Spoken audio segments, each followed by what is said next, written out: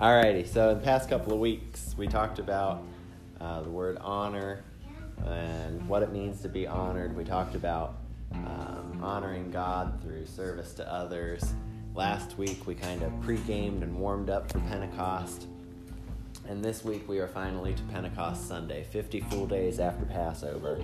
So we're going to start today with a little bit of history behind the Pentecost.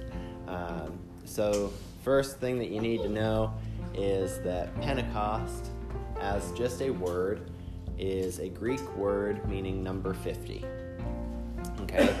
Called Pentecost because it is the time that is 50 days after the Passover. So, in the Hebrew language, this feast is called Shavuot, and it is known as the Feast of the Weeks, Feast of Harvest, or the Feast of Latter First Fruits. So, what the Jewish holiday is used for, this feast is used for, is actually a time to show joy and a time to be thankful for God's harvest. Okay, and that's where it gets those three names from. The Feast of the Weeks is the time part, so the time to show joy, or the time to show thankfulness. That's the Feast of the Weeks. The Feast of the Harvest and the Feast of the Latter First Fruits, that comes for the thankful for God's harvest end of that. So, we think about Pentecost, and the first place that our mind goes is naturally the book of Acts, right? You think about Pentecost, it's almost instant that you would think about Acts chapter 2, when the Pentecostal experience occurs. But uniquely, when we consider Pentecost, or this feast, Shavuot, we can actually date it all the way back to the beginning of the Word of God. So if we walk back to when Moses climbed up the mountain, and he went there to meet God for the 10 Commandments, that time of the year that he went up the mountain was, in the Hebrew language, known as Matan Torah, meaning the giving of the law.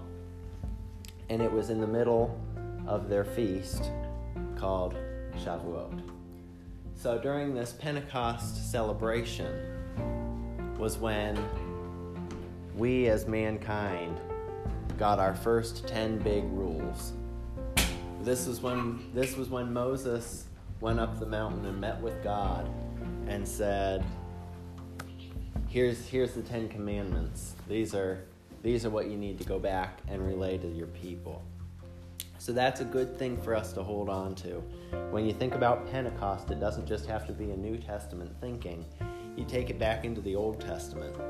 So take it all the way back to Exodus, and you got the fact that this is the holiday that's going on when the 10 Commandments are brought into place. But then you go a little bit further down the line. If you have your Bible, you can turn with me to Joel chapter 2. And I'll read to you verses 28 through 32. It says, "And it shall come to pass afterward that I will pour out my spirit upon all flesh. And your sons and your daughters shall prophesy, and your old men shall dream dreams. Your young men shall see visions. And also upon the servants and upon the handmaids in those days I will pour out my spirit. And I will show wonders in the heavens and in the earth, blood and fire and pillars of smoke. The sun shall be turned into darkness and the moon into blood. Therefore, before the great and terrible day of the Lord come. And it shall come to pass that whosoever shall call on the name of the Lord shall be delivered. For in Mount Zion and in Jerusalem shall be deliverance, as the Lord hath said, and in the remnant whom the Lord shall call." So this piece of scripture in the book of Joel is the direct prophecy of what will later be fulfilled in Acts chapter 2.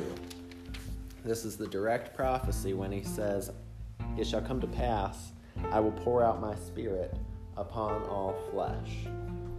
So that pouring out of the Spirit happened when those 120 gathered in that upper room. And if you have a study Bible and you look in the column when you're reading Acts chapter 2, you'll see a little side note that says prophecy fulfilled. Read Joel 2. So they all gathered together. They began to pray, and God poured out his Spirit upon their flesh so intensely that it came upon them like as of fire, is what the word says. Okay? So that's just one of the prophecies. If you have your Bible open, turn back to the book of Zechariah and go to chapter 12. Zechariah chapter 12 and verse 10. It says, I will pour upon the house of David and upon the inhabitants of Jerusalem the spirit of grace and of supplications, and they shall look upon me whom they have pierced, and they shall mourn for him as one mourns for his only son, and shall be in bitterness for him as the one that is in bitterness for his firstborn. So this prophecy is telling us that the Spirit is promised. So in Joel, that's the direct prophecy that the day of Pentecost will come. And when the day of Pentecost comes, as recorded in the book of Acts, that's when the gift of tongues becomes made known to us. In Zechariah, it's more so just saying the Spirit's coming. It doesn't give you quite as much detail there. He just says, I'm going to pour out upon the house of David the Spirit of grace. Okay? And so a couple other scriptures that I want to make note of here are going to be Matthew 3:11. So if you have your Bible, you can turn back to that. Matthew 3:11 says, I indeed baptize you with water unto repentance, but he that cometh after me is mightier than I, whose shoes I am not worthy to bear, and he shall baptize you with the Holy Ghost and with fire. Amen? So, this isn't technically a prophecy, but here, John the Baptist is reaching out and ministering, and he says, yes, you come to me, I'll baptize you in water. But this guy that's coming, he's bigger than me. He's stronger than me. He's mightier than me. And he's not going to baptize you in water, but he's going to baptize you in the Holy Ghost with fire. With the fire thing, is there a Greek word in the original for that? There likely is. I've not researched it. I've not researched it. To know what the actual Greek word was. Mm-hmm. Yeah, I haven't researched that, but I'm sure it's there. But yes, the Holy Ghost is going to come upon you like fire. You think about it.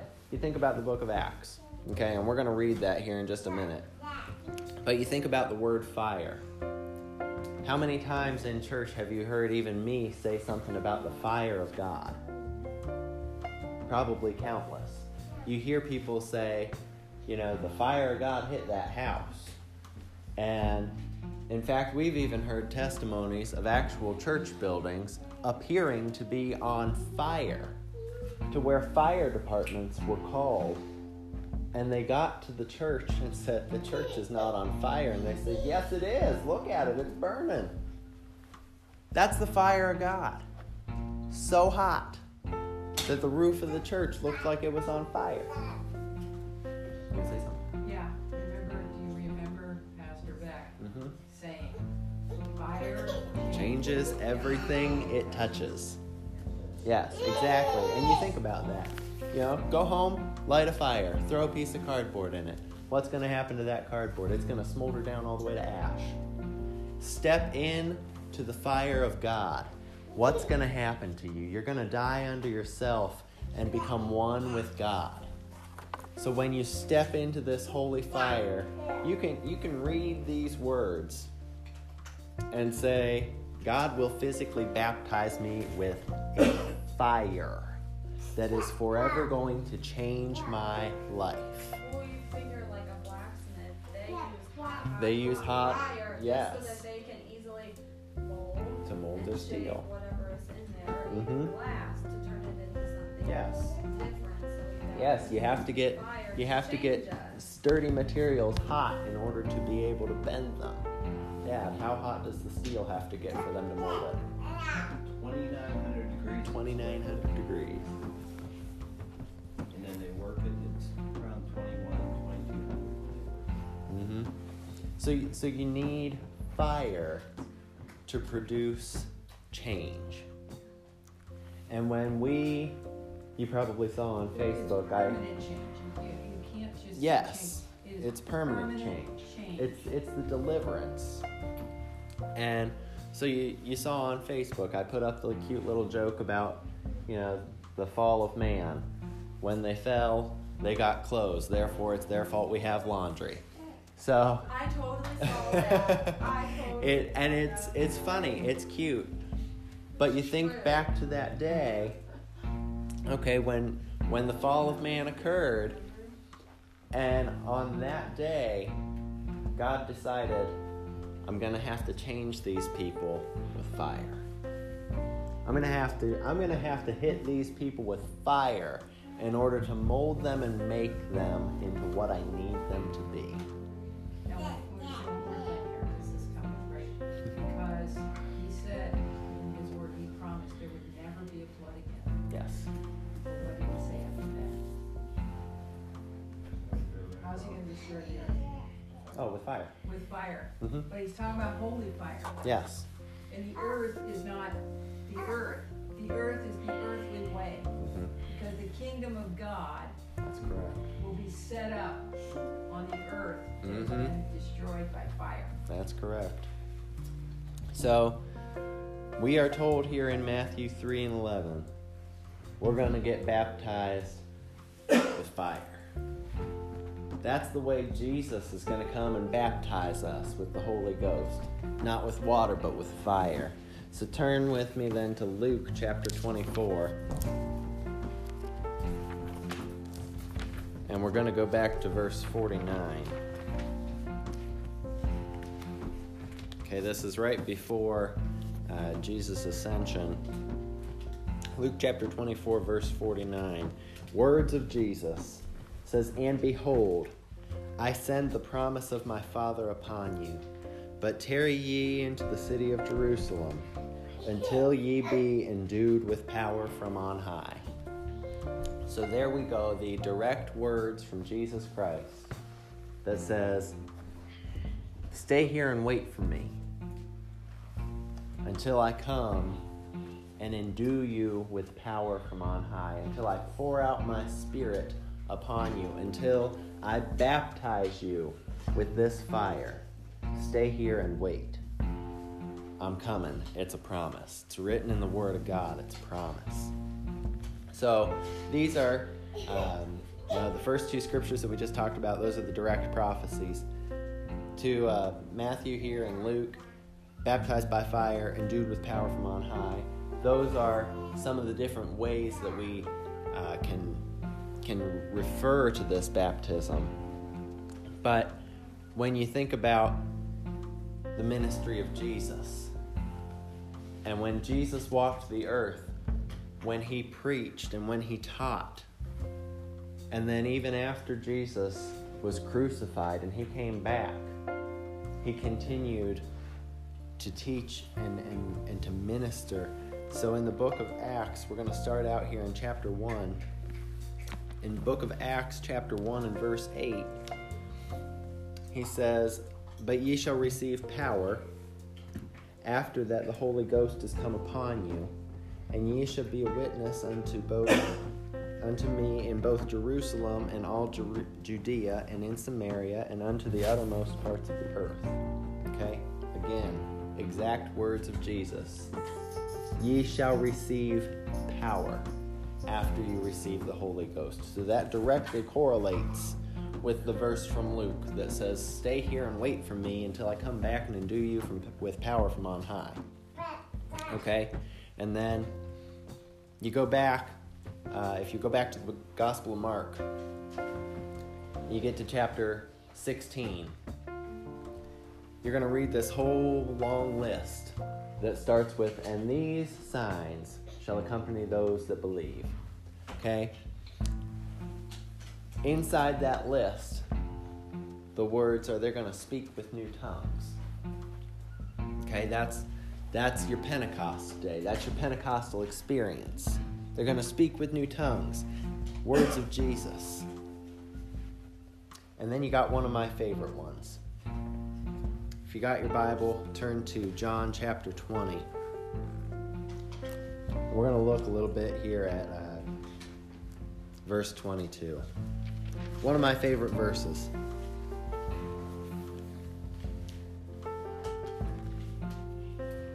In fact, let's start just a little bit above that. Let's start at verse 19. This is when the disciples see Jesus for the first time after he was crucified. It says, "Then the same day at evening, being the first day of the week, when the doors were shut, the disciples were assembled for fear of the Jews. And Jesus came and stood in the midst and said unto them, Peace be unto you. And when he had said this, he showed them his hands and his side. And the disciples were glad when they saw the Lord. Then said Jesus to them again, Peace be unto you. As my Father hath sent me, even so I send you." Here's verse 22. "And when he said this, he breathed on them and said to them, Receive ye the Holy Ghost." Okay? Put yourself in that situation. What if Jesus Christ stood here in this very room, appeared to us, and showed us his hands, and showed us his side? Can you imagine Jesus Christ standing next to you, breathing on you, and saying, Receive ye the Holy Ghost? If that doesn't get you excited, I don't know what would. But let me tell you what, folks. If Jesus Christ stood right here beside me and breathed on me a little bit, I bet you $1 million I'd be flat on the floor in the presence of my God, overcome with the Holy Spirit, flat on the floor, ready to worship. And in the instant that he would say, Receive ye the Holy Ghost, you say, I receive. I am ready for what you have brought to me today. I receive. Okay? We talk about Pentecost year after year. Churches all over the nation today are getting the Pentecost message. Most of these churches that are getting the Pentecost message are not going to get this last half that I'm about to give to you. I'm going to start this by saying the church, not meaning this group of people, not meaning this small assemblance, but meaning the ecclesia, the entire body of Jesus Christ, the church of Jesus Christ, needs the Spirit of God. Amen? The church needs the Spirit of God in order to be blessed. Think about a church that you've ever been to. It may be easy to do, that did not stay steadfast in the Spirit of God. Think about it for a minute. Have you ever walked into a church that you would have walked out and said that church is dead? Have you ever walked into a church and said, I just sat there for an hour and a half and was fighting to stay awake? Did you ever walk into a church and say they just don't have it? There, I'm gonna get that chair. You just shake your head and you say, they don't have it. Something's missing from this place. That's what's missing, is the presence of the Holy Ghost. Because preachers, teachers, pastors, bishops, whatever you want to call them, they want to build up that wall and say, this is my church. I'm going to run it according to how I want my church to be run. They say, I want the music to begin here and end here. I want the announcements to start promptly at 10:30 and be over no later than 10:45. I want my service to end at exactly 11:55. That way everyone's out of here by noon. But it's not up to the pastor. It's not up to the preacher, the teacher, the bishop. It's not up to them. It is up to the Holy Ghost. And when we, as the ministers, say, okay, God, it's yours. Take it. Use me to teach these people. When we hand it over and say, Lord, have your way, guess what? The music might take 45 minutes and the word only take 10. Or maybe the music will only take 10 minutes and the message is going to, take an hour and a half. But guess what? When the Holy Ghost is moving through that message, the eyes are locked.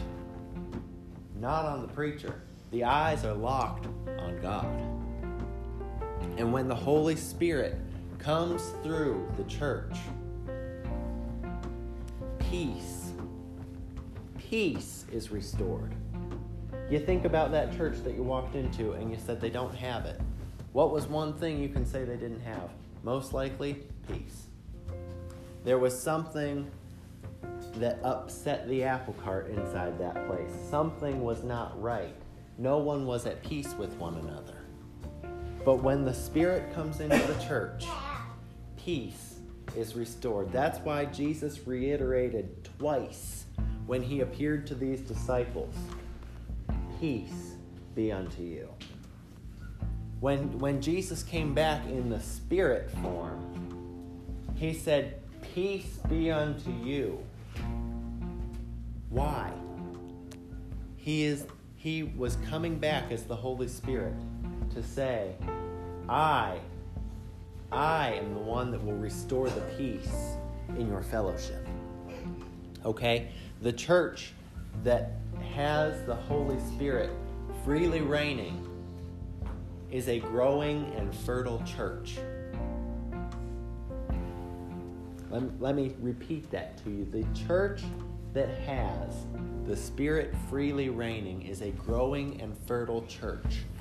To define that, I do not mean that the church begins to burst at the seams because everyone from everywhere is coming out of the woodwork to come to this church. I mean the people that come to that church faithfully begin to grow.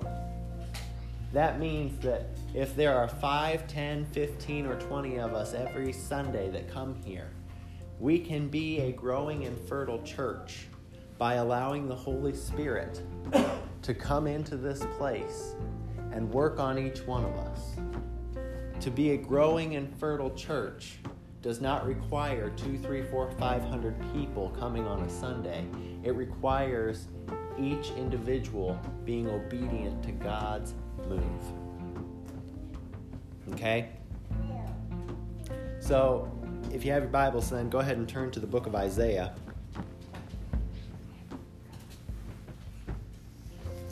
We're going to go to chapter 32. Isaiah 32, verses 13 through 15. Says, upon the land of my people shall come up thorns and briars, yea, upon all of the houses of joy in the joyous city, because all the palaces shall be forsaken, and the multitude of the city shall be left. The forts and towers shall be for dens forever, a joy of wild donkeys, a pasture of flocks, until the Spirit be poured on us from on high, and the wilderness be a fruitful field, and the fruitful field be contoured for a forest. What does that mean?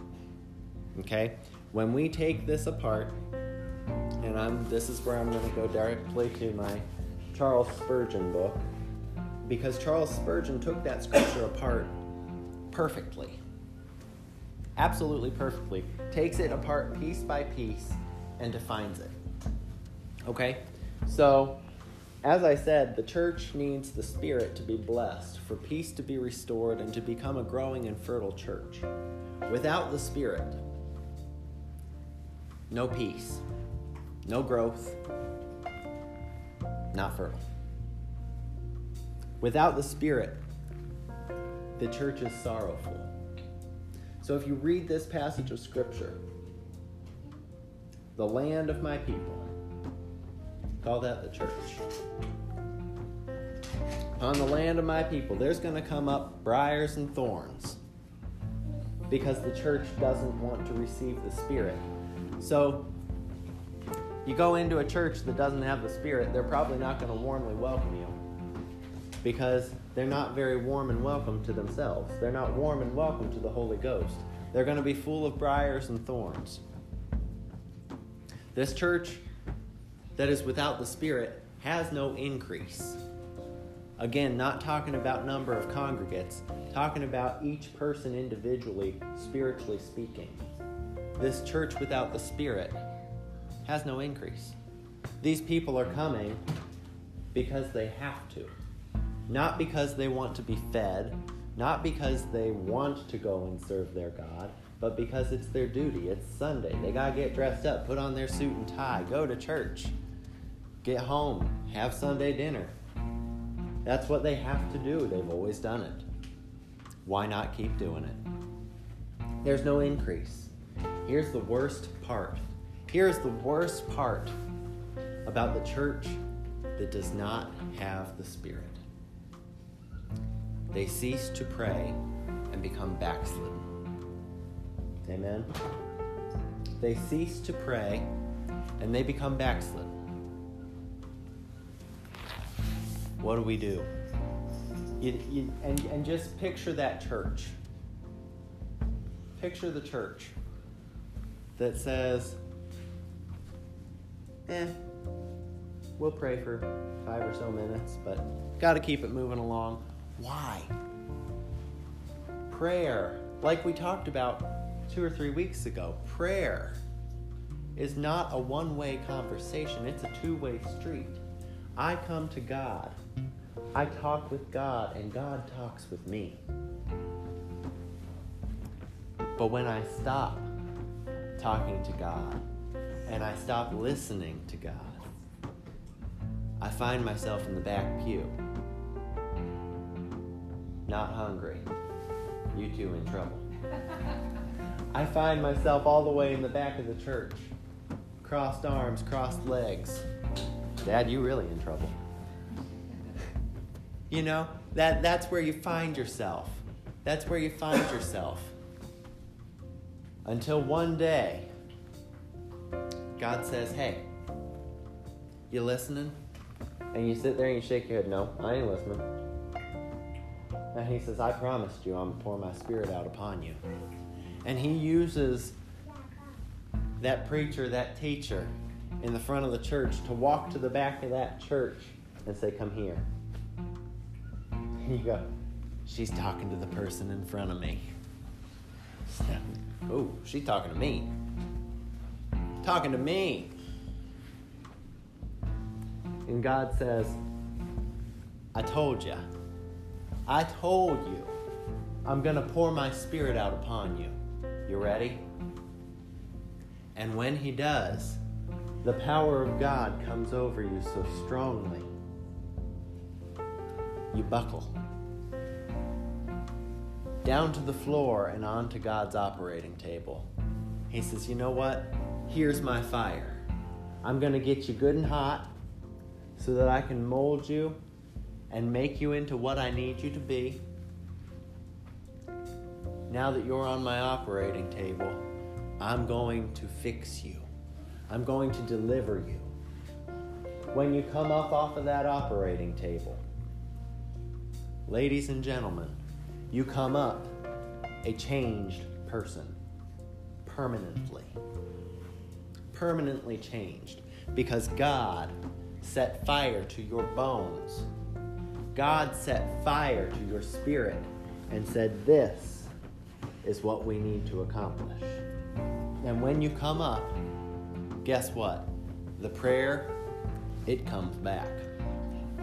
The backslidden goes away. And you have been one with the Holy Ghost. How the Holy Spirit comes. Again, Charles Spurgeon nailed it on the head. 3 ways the Holy Spirit comes. Number 1, copiously, meaning abundantly. So he uses the scripture text that says he's going to pour it out. Remember months and months and months ago when I used a pitcher and a bowl of water, and we talked about the infilling of God's presence. I'm the cup, God's the pitcher. And as I poured and poured and poured, eventually that cup got so full that it ran over and it made noise. Copiously. God pours himself into us. Okay? The Spirit comes personally.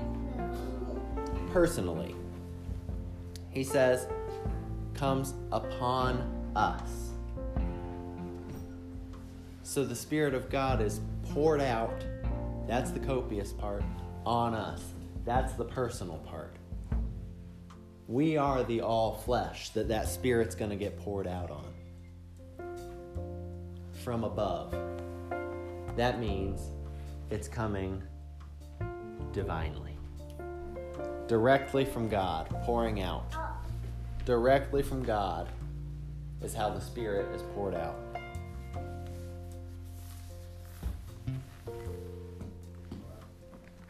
Turn with me to Acts chapter 2. It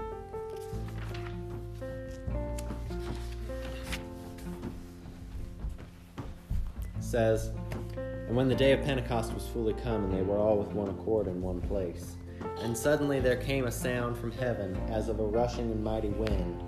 It filled all the house where they were sitting. And there appeared unto them cloven tongues like as of fire, and it sat upon each of them. And they were all," note that, 120 people in one instant. "They were all filled with the Holy Ghost and began to speak with other tongues as the Spirit gave them utterance." In one instant, in this room of people in one accord, praying and seeking God on what would be this very day. 50 days after the Passover feast, they came together, went up in that room, and God poured out his Spirit. The people around them thought they were drunk because they were speaking in other tongues. But they all received because they were ready to receive. How do we receive the Holy Spirit? 3 things we got to know in order to receive the Holy Spirit. In order to receive the Spirit, we have to understand our dependence on the Holy Spirit. Scripture reference on that's going to be John 14 and 26. We have to understand that when we're walking through life, it's not because, hey, I'm here just because my parents decided they were going to have kids, so I'm walking the earth now. No, it's because God decided that your parents would meet, your parents would have kids, or your parents would adopt kids. You were that kid. And he said, hey, before you were ever born, I knew you. I formed you. I knit you together then in your mother's womb. Now you're here. We got to understand our dependence on him. Without God, we never were. Because on day one, we were his creation. Amen? Amen. On day one, we were his creation. To receive the Spirit, we have to look into our own hearts. You have to look into your heart as if it's a field. Is the field planted or is the field barren? If your heart field is barren, you need a little bit of fertilizer. That fertilizer, you guessed it, is the Holy Ghost.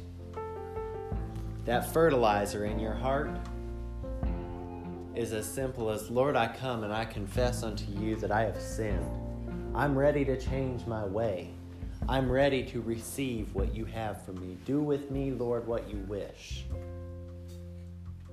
And suddenly your heart field has been fertilized, and now it's ready to receive the Holy Ghost.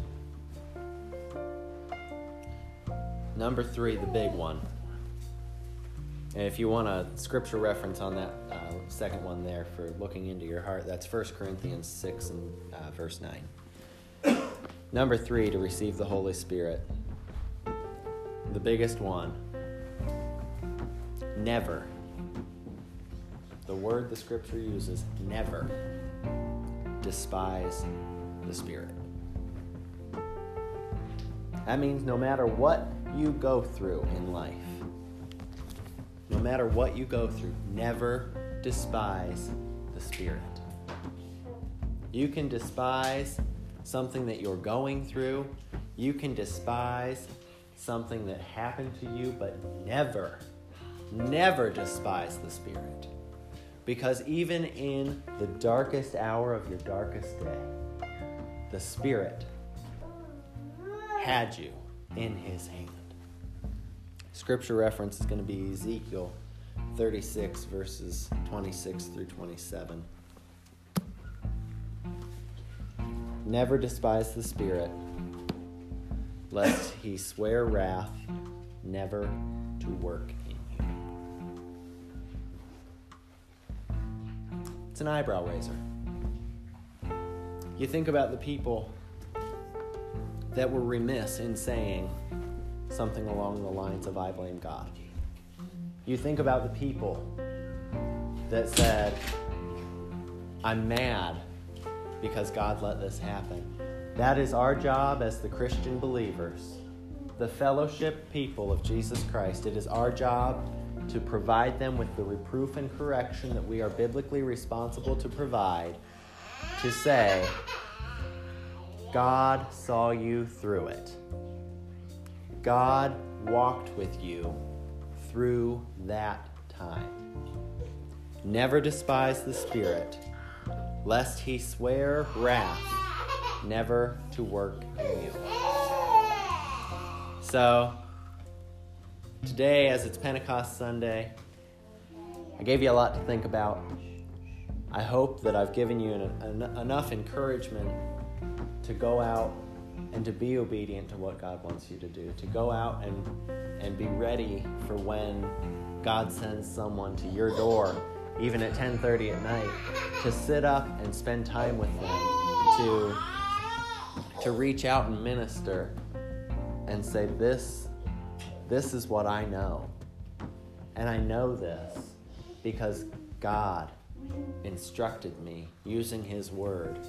And I have the assurance in my faith to share this with you. Let's pray. Heavenly Father, we do thank you for this day. We thank you, Lord God, for this word that you laid on my heart. And I ask, Father, in the name of Jesus, that each person present here today would take something unique away from this. Lord God, I ask that each person that has heard this message would be able to walk out and confidently share faith. They would be able to walk out and confidently seek your face, Lord God, to seek you for everything you have for them. Father, today, as we remember this Pentecost Sunday, we ask, Lord God, that you call to our remembrance the fact that this was when Moses went up to meet you to receive the 10 Commandments, that this is the time, Lord God, recorded in your Holy Scripture, that 120 came together to pray, and you poured out your Spirit upon them. And Father God, in the name of Jesus, I ask for every believer that will hear this word, that you would pour out your Spirit so strongly and intensely upon them, Father God, that it may hit them in the name of Jesus like fire, Lord God, that you alone will have your way in their life. Father, I give you praise and I give you glory that I have been able to share this word, Father God. I have been so ready from the day you laid it on my heart. And I ask, Lord God, that each person has received this word and is ready, beyond any shadow of any doubt, to receive your Holy Spirit. And it is in Jesus Christ's name that we pray and ask these things. May you have glory. Amen.